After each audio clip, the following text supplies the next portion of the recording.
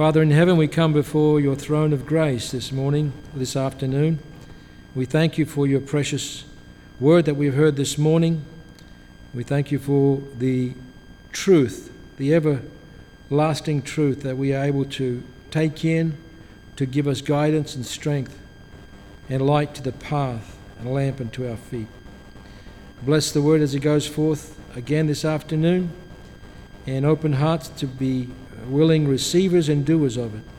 We pray for those that have not made it here this afternoon for whatever reason, but would have loved to be here, especially for the sick, for the shut-in, and for those that are going through many struggles and suffering as we've heard this morning. We invite thee and ask these things in Jesus' name. Amen. For this afternoon's text, with the Lord's help, I'd like to read from the second epistle of Apostle Peter, chapter 1. Second epistle of Apostle Peter, chapter 1.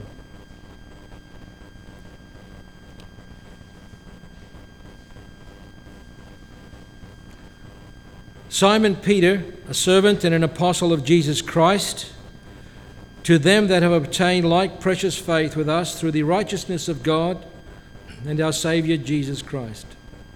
Grace and peace be multiplied unto you through the knowledge of God and of Jesus our Lord, according as his divine power hath given unto us all things that pertain unto life and godliness, through the knowledge of him that hath called us to glory and virtue, whereby are given unto us exceeding great and precious promises, that by these ye might be partakers of the divine nature, having escaped the corruption that is in the world through lust.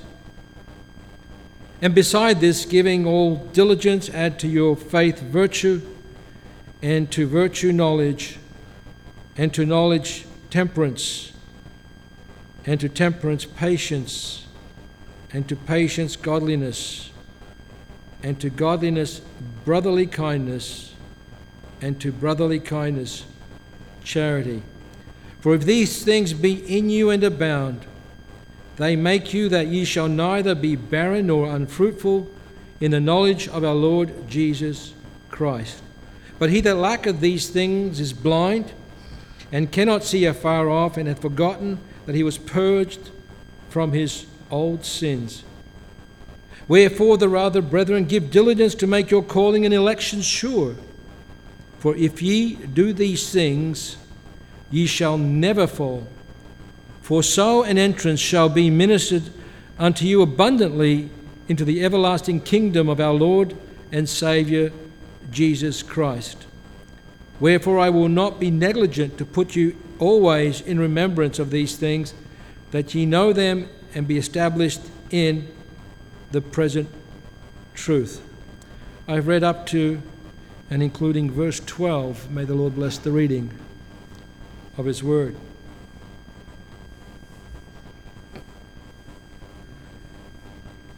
This epistle was written by Peter.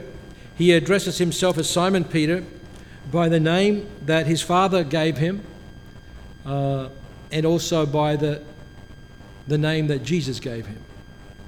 He's surnamed Simon Peter, or Little Rock, or Rock.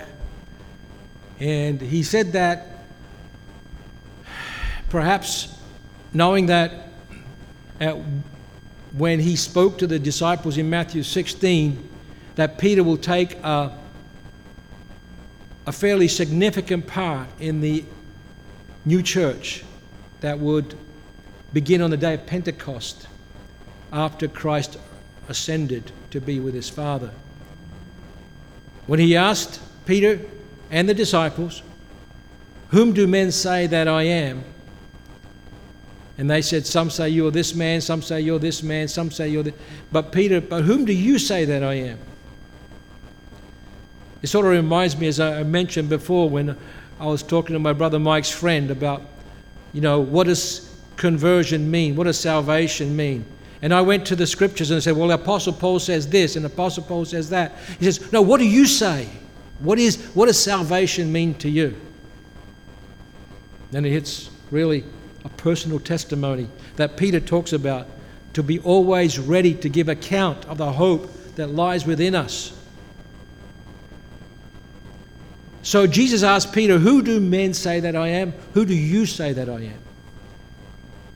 And upon that there was this great confession. This is what it really means for a confession when it talks about in the New Testament language that with the heart man believes unto salvation, but confession is made with the mouth.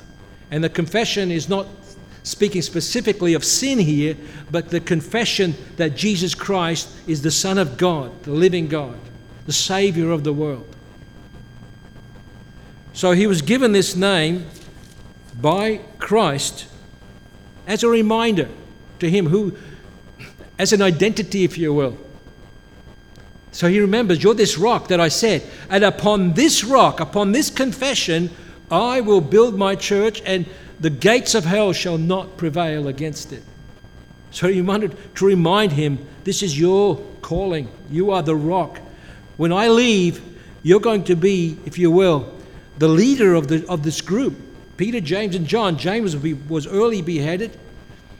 John continued, but Peter was this man that was identified by Christ as the little rock.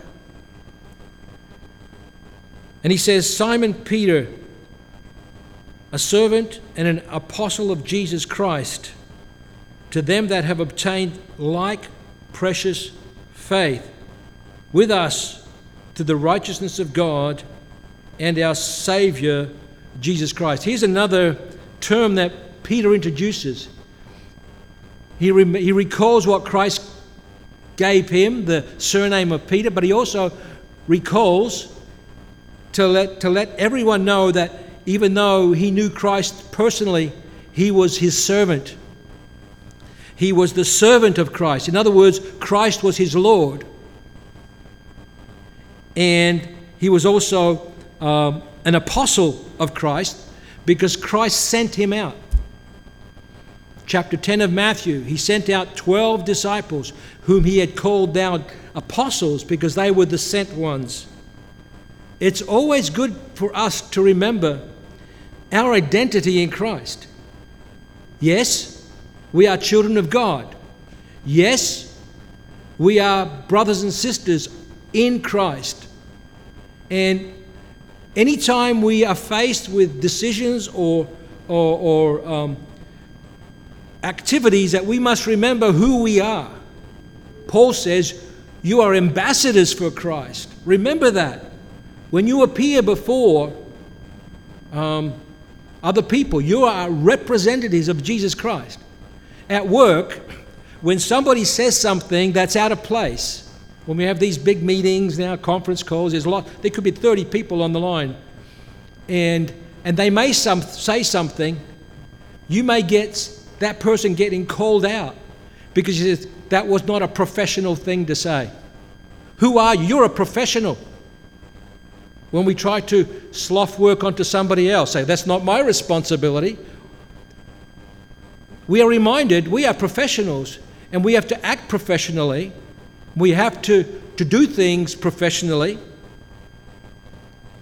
And for us to be reminded who we represent and who we are in Christ is one big advantage that we should take care of or could really follow and accept and consider. So he said, I'm sent by Christ, I'm his servant, and I am now writing to everyone that has obtained the like precious faith. Which like precious faith? The like precious faith which he had received from God. The like precious faith which he had through following the words of Christ and applying them to his life and believing. This is that like precious faith that I want to pass on.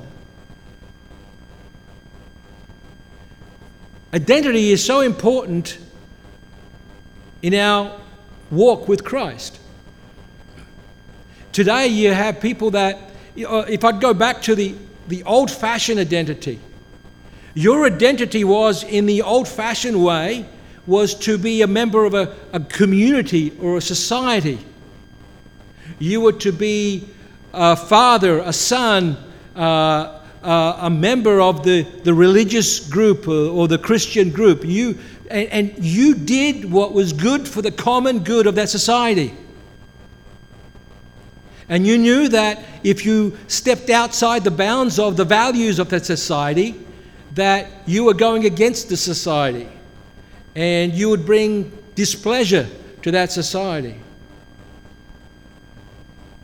The new paradigm, if you will, is you don't belong to anyone. You are your own person.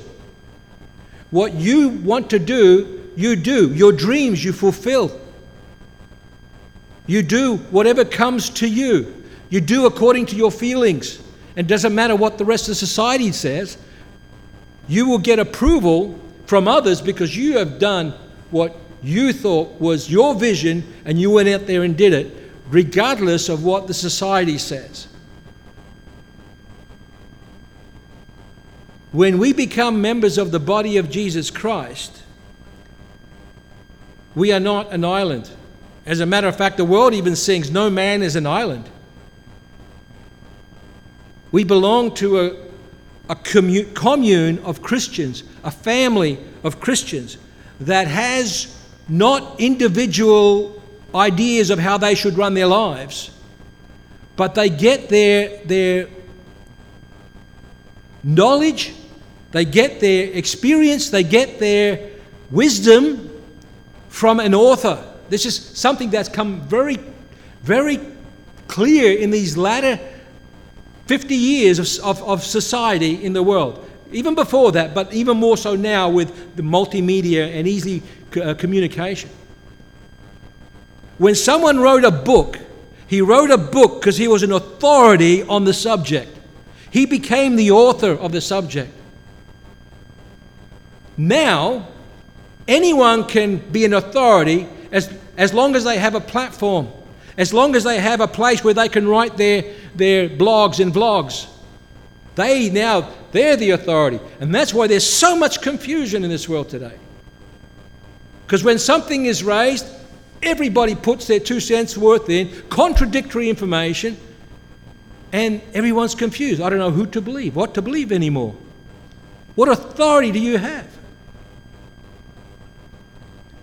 One thing that we can say, we as believers not only say, but we need to believe that our authority comes from the author of the book of life. He wrote the book through his messengers. Men were moved by the Holy Spirit to write these things. None of these things are of any private interpretation. This whole book came over hundreds of years, if not thousands of years, written by the one author, the Holy Spirit, but by many scribes, if you will, many secretaries that were listening and moving to what the Holy Spirit was telling them. Peter even says that in this 2 epistles, that nothing is by any private interpretation. But holy men were moved as they, here it is at the end of this chapter. I didn't read this far, but says, we have a more sure word of prophecy, whereunto ye do well that ye take heed, as unto a light that shineth in a dark place, until the dawn and the day star arise in your hearts, knowing this, that no prophecy of the Scripture is of any private interpretation, for the prophecy came not in old time by the will of man, but holy men of God spoke as they were moved by the Holy Ghost. The Holy Ghost was the author of this book. The Holy Ghost is the authority on this book.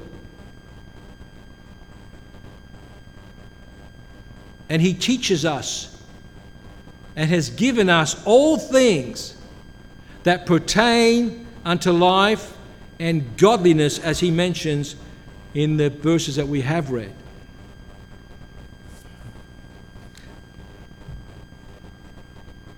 Whereunto ye do well to take heed, as unto a light that shineth in a dark place, until the day dawn and the day star arise in your hearts. The morning star. Who was the morning star? Jesus Christ. I've reflected on this idea of this dawning of this light. And I remember a scripture a long time ago someone quoted in Eastern Camp from Proverbs 4:20. I looked it up. And it says, the path of the just is as a shining light that shines more and more unto the perfect day. I thought, wow, that seems very profound. What does that actually mean? The path of the just is as a shining light that shines more and more unto the perfect day. As I read and looked at different translations, one translation says, the path of the just is like the dawn, the dawning of the day, the morning light. And as the day progresses, it gets brighter. The sun rises and it gets brighter and brighter and brighter until you become to the full day where you can see clearly. And many of us, when we start off in walking with Christ, we don't see everything. We see through a glass darkly, as we heard this morning, and the Apostle Paul says in 1 Corinthians 13. Things aren't as clear, but the longer we live, the more we walk with the Lord, the more we attain to this knowledge of God, it becomes brighter, it becomes clearer. It all makes sense. What we thought before was unreasonable or incomprehensible, all of a sudden, as you walk with the Lord and you grow more and more, you see more and more. This became very apparent to me when I was, about a week ago, some of you may know, I've been converting the old videos since the kids were small. I would take my video camera everywhere I went to camp to have them shot at camp and in their choirs and playgrounds and whatever it was. And when I started watching these songs, some of these songs began to move me because these are the songs that we used to sing. I remember Brother Edmund directing 1994, if something like that, the adult choir. When we sang some of these songs we sang tonight, or this afternoon, should I say. And I'm looking into the crowd to see who do I recognize. And some are obvious, they don't change much, but I couldn't pick them all out. And then as I panned from the choir to the audience, to the choir to the audience, over a half an hour, every time it panned, I spotted somebody else. And I spotted there's Eric and Philip, they're sitting in the front bench for the teen choir. And there's Mark Gruich, and there's Darlene up on the back row. And more, the more I looked, the more I could recognize the people. And it brought back so many good memories, so many blissful memories of the days gone by, getting nostalgic in my old age. It brought back these many memories, and I thought to myself, oh, that we could bring some of them back. That we can bring some of them back. But every era has its phase and time.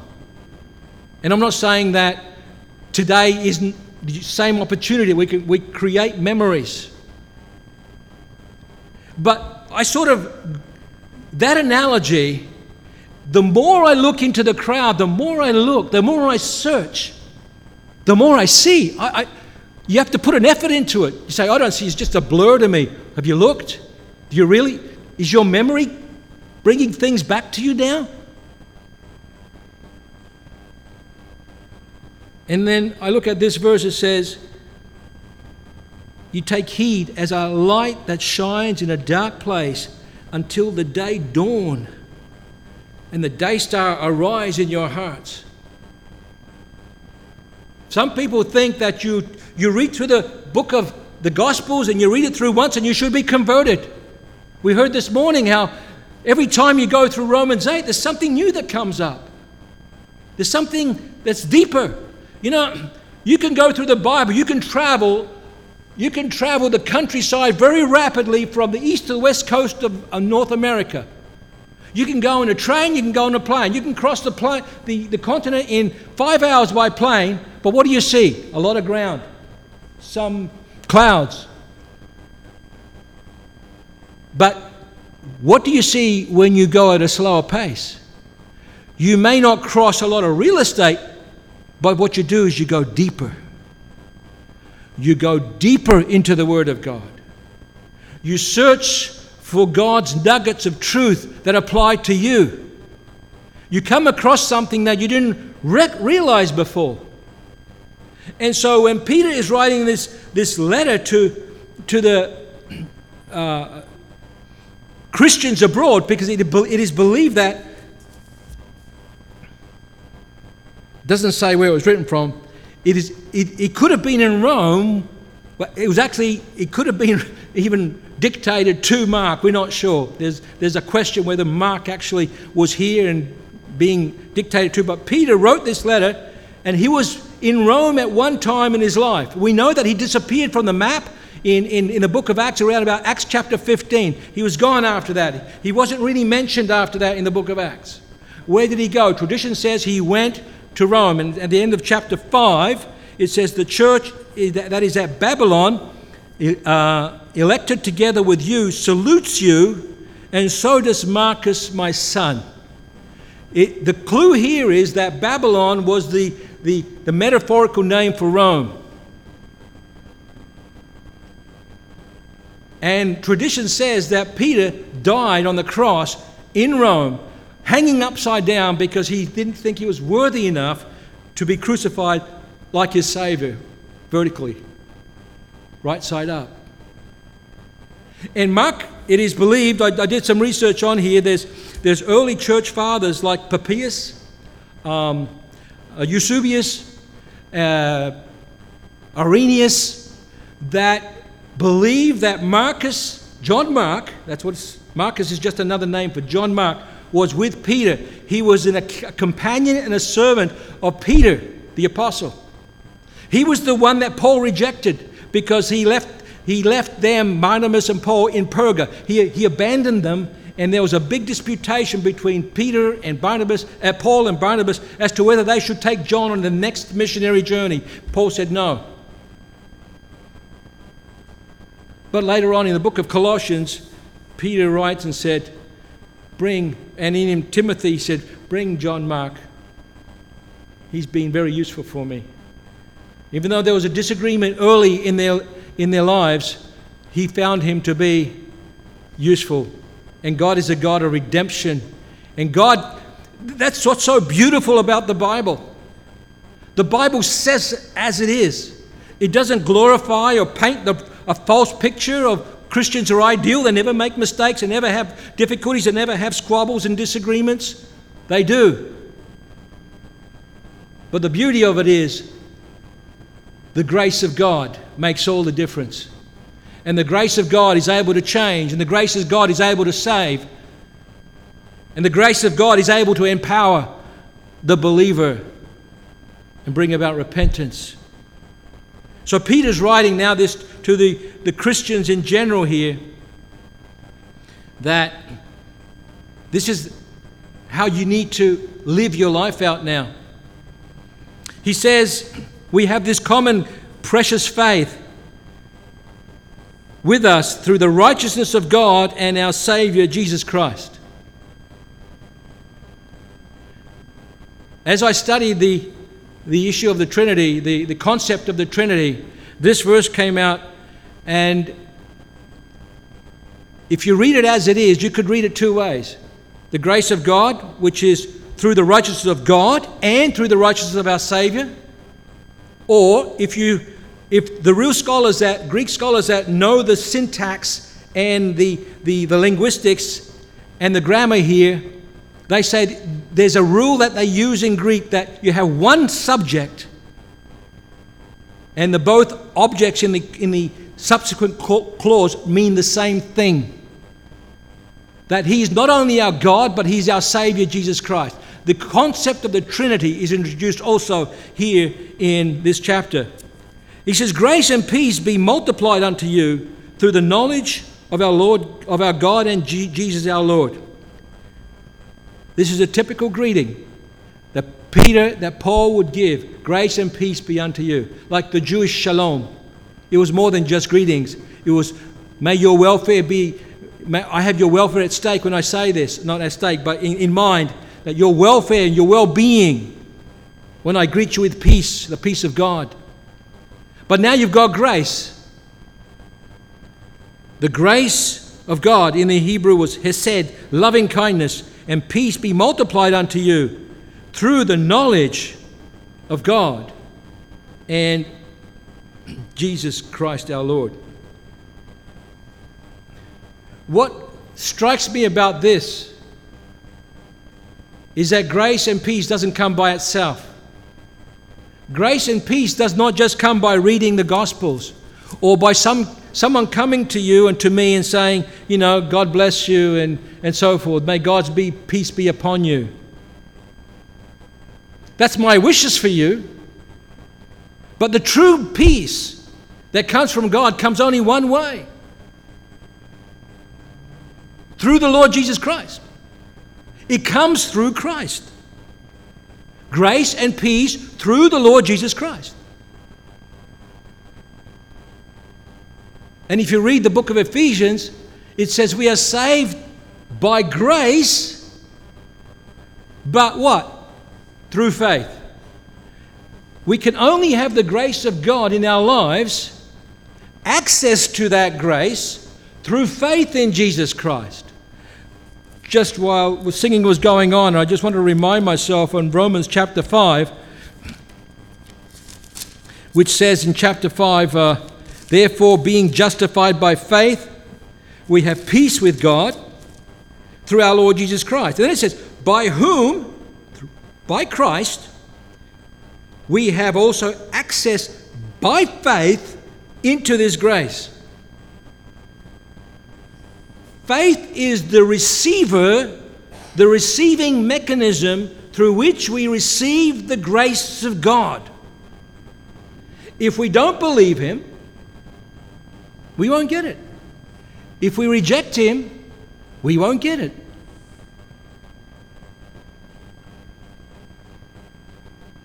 The James, was it said, and I think Peter, the same one, says that God resists the proud but gives grace unto the humble. Two apostles said the same thing. God resists the proud but gives grace unto the humble. And the humble, God said, I will in no way cast out. This man will I accept. He that is of a broken and contrite heart and a broken spirit, I will in no wise reject. And so the channel for the grace is really our faith and belief and trust in the Lord Jesus Christ. Through that we receive His peace, and through that we receive His grace, wherein we have access into this grace.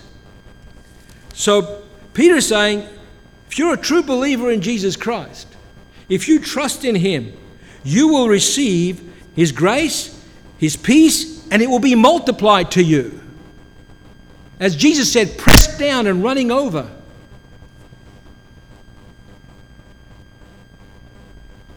Through the knowledge of God and of Jesus Christ our Lord. Now, here we have this word knowledge.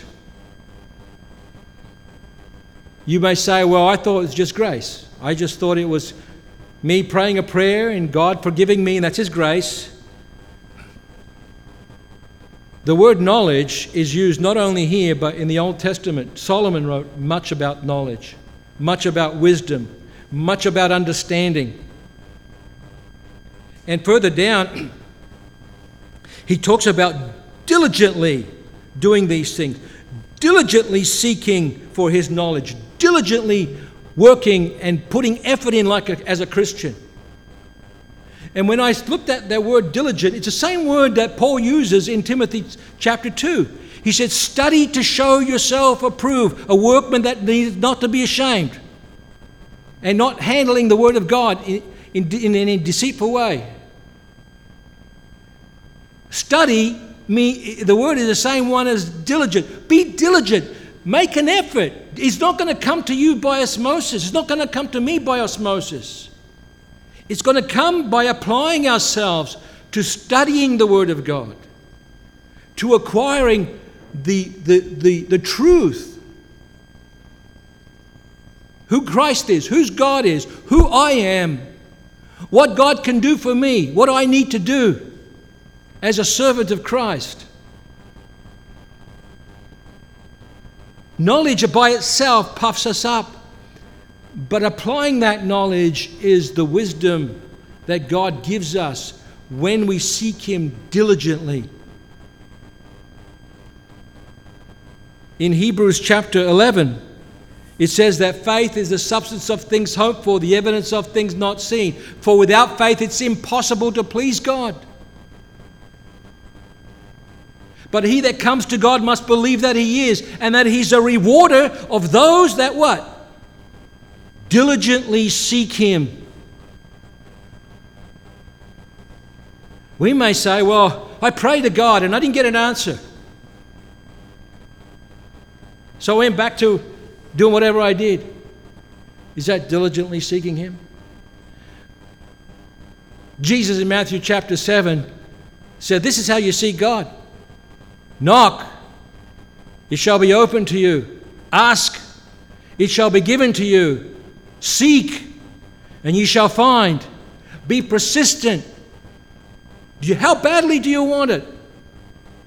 How badly do you want eternal life and a blissful life above everything else? We heard that this morning. If you suffer, will that stop you? If it makes you want to give up other habits and bad habits or things that are wasteful, will that stop you? Because you're removing fun from my life.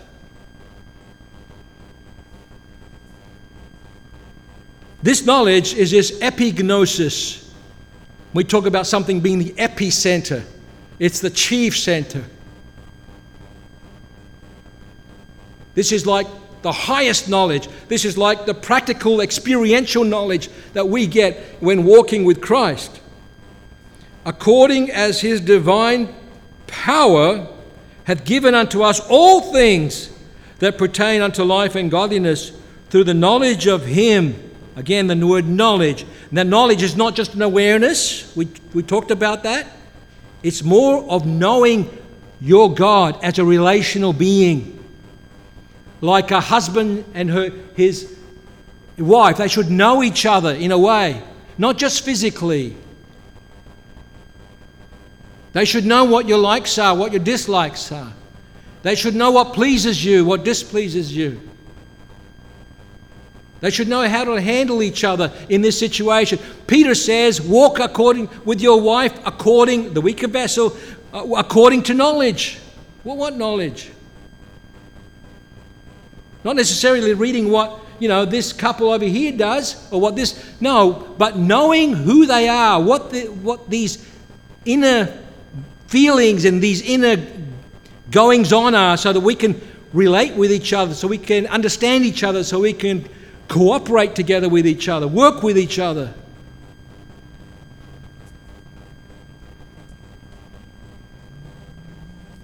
And He's given us all things that pertain to life and godly living. So we don't have an excuse. If we have that grace, and there's all grace.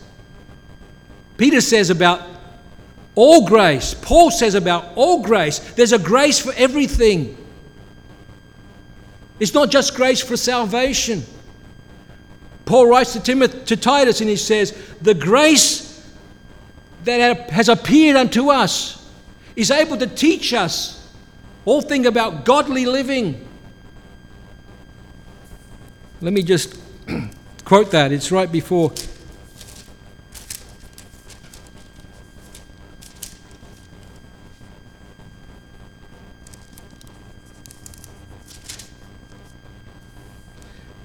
Titus 2:11, for the grace of God that bringeth salvation hath appeared to all men, teaching us that denying ungodliness, worldly lusts, we should live soberly, righteously, and godly in this present world. This is not just free grace, grace that is cheap grace. God saves me, I can go and do what I want because His grace will keep me regardless of what diligence I put into my faith, how much I follow up with what I really believe or should be believing.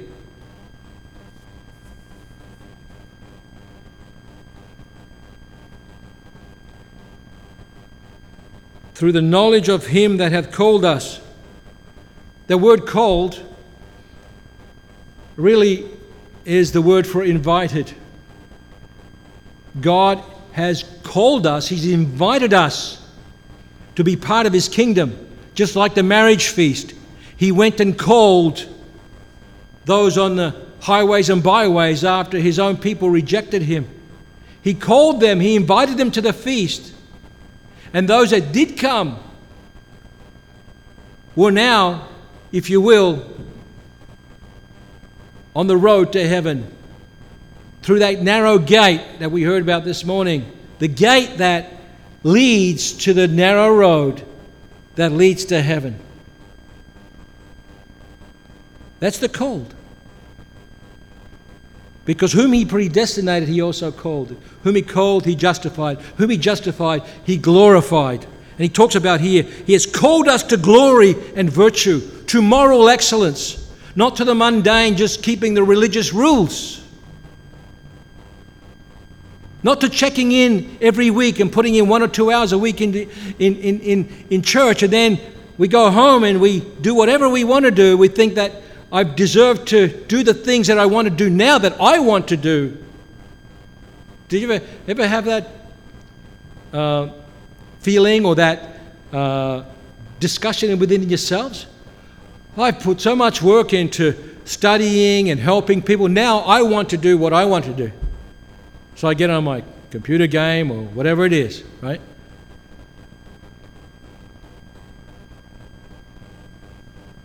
It doesn't make life any easier. As a matter of fact, it makes life harder.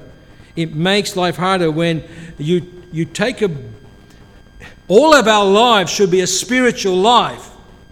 It shouldn't be compartmentalized to spiritual secular.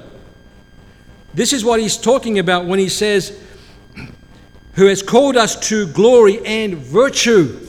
Virtue is moral excellence, not moral mediocrity. Not moral, it seems to be enough, but moral excellence.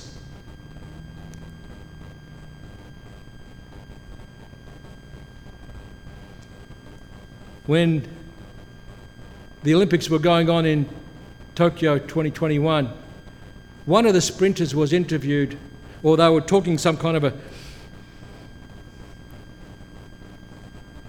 biography of a couple of sprinters. And Usain Bolt made a comment why this particular sprinter failed when she was the most favourite to win. And he says, you don't train enough. He told her, you don't train enough. Think, well, I put in my 3 hours running today. I watched what I ate. I had some good sleep.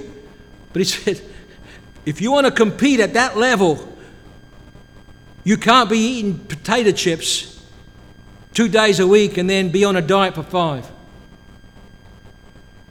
And you can't be running around the track for 1 hour and then slouching on your couch. I'm just making this up, right? But this is what we get about moral excellence, the virtue. How do we build ourselves up when He has given us all things that pertain to life and godliness, godly living? And someone once said that godliness is having in the foreground of your mind or the back of your mind at all times the presence of God. How would we live if we always were keenly aware every every waking moment of our day, every second, every minute, the presence of God.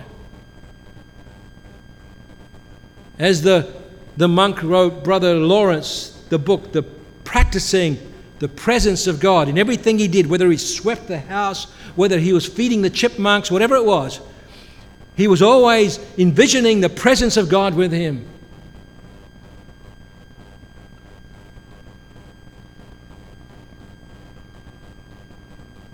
You know, maybe that's why.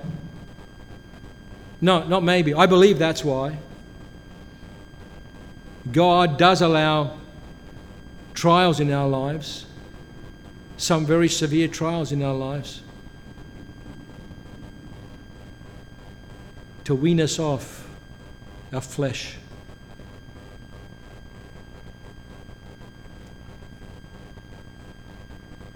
James is very clear. Your fiery trials will come upon you. Rejoice in them, for they're going to purify you. James chapter 1. My brethren, count it all joy when you fall into diverse temptations, knowing this, that the trying of your faith works patience, but let patience have her perfect work. Let it go through. Don't avoid the trial. Don't run from the trial. Because if you don't, it says, let it have a perfect work, that ye may be perfect and entire, wanting nothing.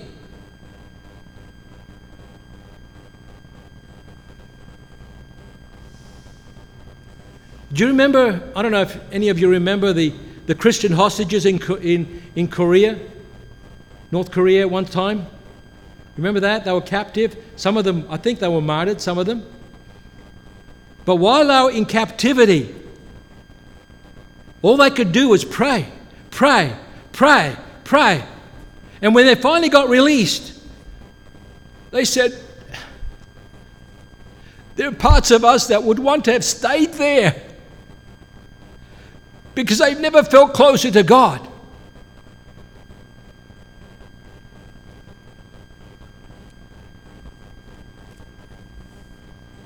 Peter's saying, the Apostle Peter is saying, what God is calling you to do through the knowledge of Him is calling you to glory and virtue, whereby are given unto us exceeding great and precious promises, that by these ye might be partakers of the divine nature. This phrase, I'm having a little bit of a problem with that. Because when I see divine nature, in writing this paper on the Trinity, we say that God is one being with three persons, and they all have the same essence or the same nature. It's called deity. It's called divinity. There's only one being in the whole universe that has the essence, the nature of the triune God. That's what makes Jesus, the Holy Spirit, and God the Father one God. I looked it up yesterday as I was completing my paper. The same word for divinity is the word Godhead, translated in other places. Colossians chapter 2. For speaking of Christ, it said, for He is the fullness in the Godhead. Christ. The Godhood or the Godhead, they are one. And the word there is used, the base word is theos. The base word for here is theostes. Does that mean that we as redeemed humans have a part of that nature? Not yet, not now. I don't think we'll ever have exactly what God has, but what we do have, And what we will have when we are glorified will be his children, his adopted children, his spiritually adopted children. We will be heirs and co-heirs with the Son, Jesus Christ. There's no way that we can say that we have the same essence as God the Father, Son, and the Holy Spirit. But we have this divine nature, this godly nature. And when we get glorified, all the sin, all the shortcomings that we have upon this earth will be obliterated. Why are we partakers of the divine nature? Because we have escaped the corruption that is in this world through lust. And as Brother Edwin was preaching this morning on vanity, that's one of the definitions of vanity is depravity, corruption. I think he mentioned that. We have escaped the corruption and the depravity of this world that comes through lust.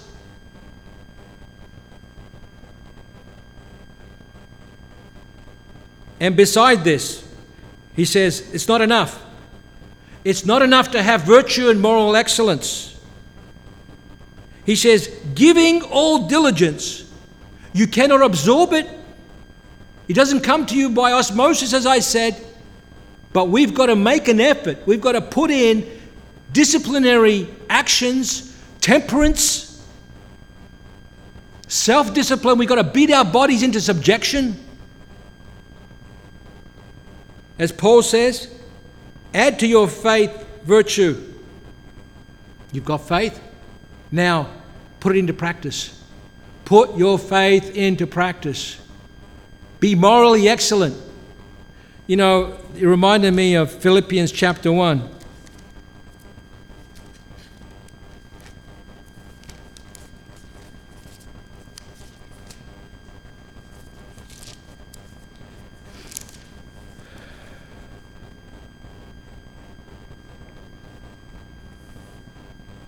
Be confident of this very thing, that he which hath begun a good work in you will perform it until the day of Jesus Christ.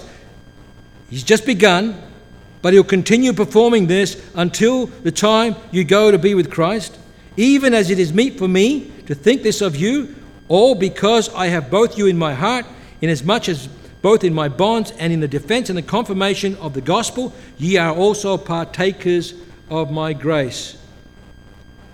For God is my record, how I greatly long after you all in the bowels of Jesus Christ, and I pray that your love may abound yet more and more in knowledge and in judgment, that ye may approve the things that are excellent, that ye may be sincere, without wax, without offense, until the day of Christ. Are we settling for second best? Oh, I speak to myself first. Am I settling for second best?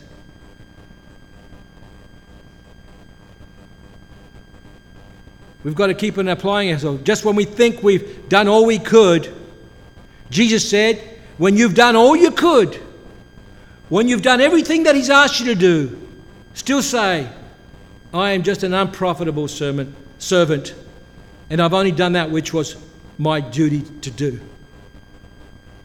But, brothers and sisters, this shouldn't be a duty. This should be a desire to work in the vineyard of God, to be his ambassadors because of what he has done for us. Let's just go back to the last verse I want to quote. But he that lacketh these things is blind and cannot see afar off, and hath forgotten that he was purged from his old sins. What's he saying? He's saying that if you're not doing these things, if you're not adding to your faith virtue, all these things, the beautiful Christian adornments, if you will, the fruit that we bring, then he says, you're blind. You can't see afar off. And you've forgotten that you were purged from your sins. What does that mean? Basically, you don't appreciate what Christ did for you. You don't love Christ. I don't love Christ. I don't like to use you. Sorry, correct me every time. If we do these things, we do not love Christ for what He has done for us on the cross. He gave Himself for us because He loved the world. And what do we give in return? And that should be what is motivating us to seek moral excellence, to seek to increase our knowledge of Him, our relationship with Him. And then verse 11 says, "For you will then have a glorious entrance into the everlasting kingdom." Will we have an entrance into the everlasting kingdom?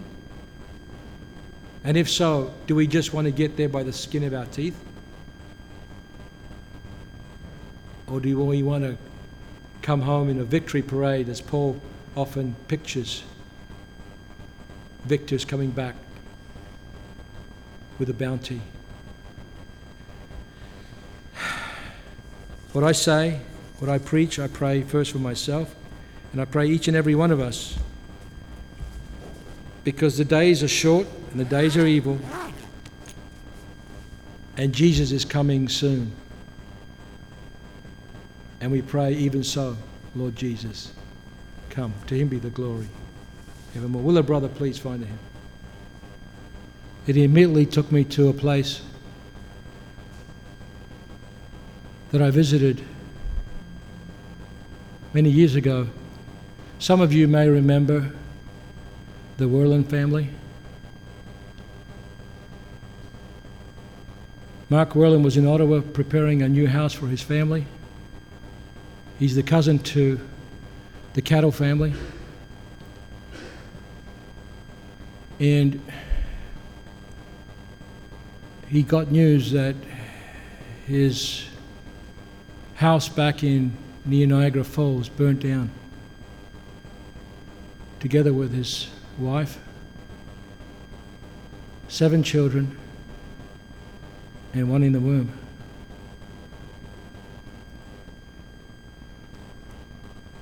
He raced back, to say the least, speeding down the 401, caught by a police officer.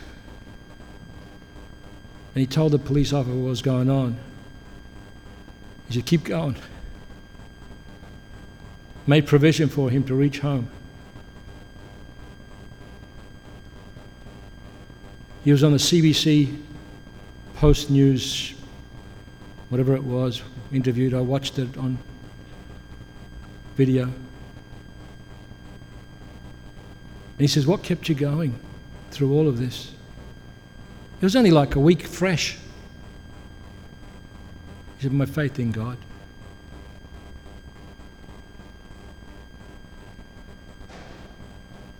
And he said, "I know my children are looking down from heaven now.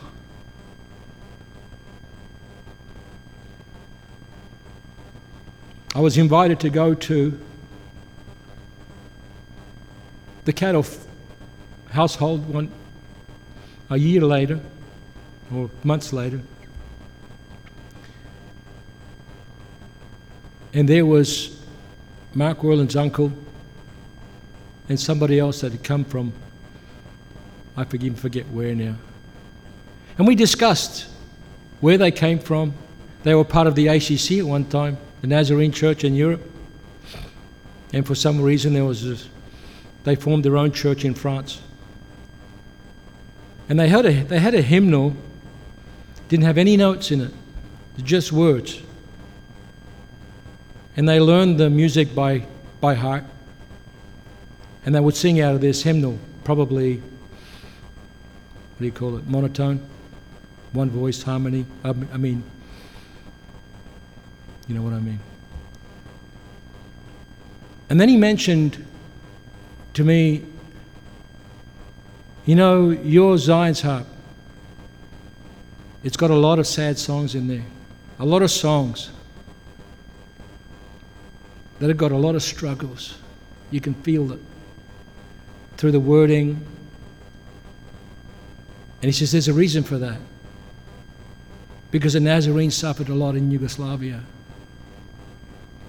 That's why immediately when he said that, that thought came to my mind.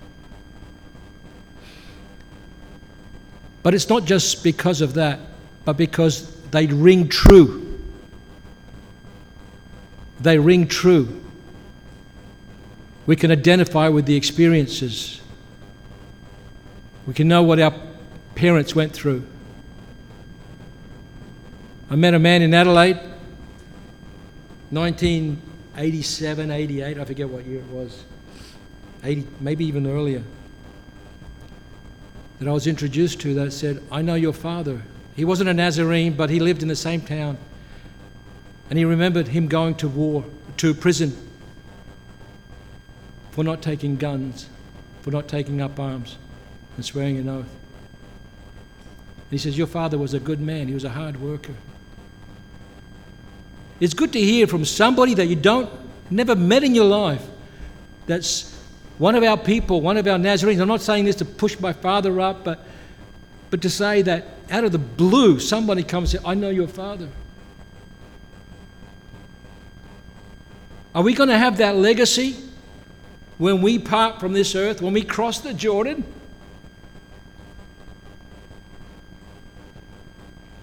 That we will have a testimony that we've left a mark. As Paul says, in my body I bear the marks of the Lord Jesus. By what we live, by our honesty, by our integrity, by our holy living, by our godliness. Are we going to leave a mark behind? Everyone will stand according to his own faith on that day. And I pray that we will be victorious. We will have that bountiful entry into the New Jerusalem. To him be the glory evermore. Amen. This concludes our service.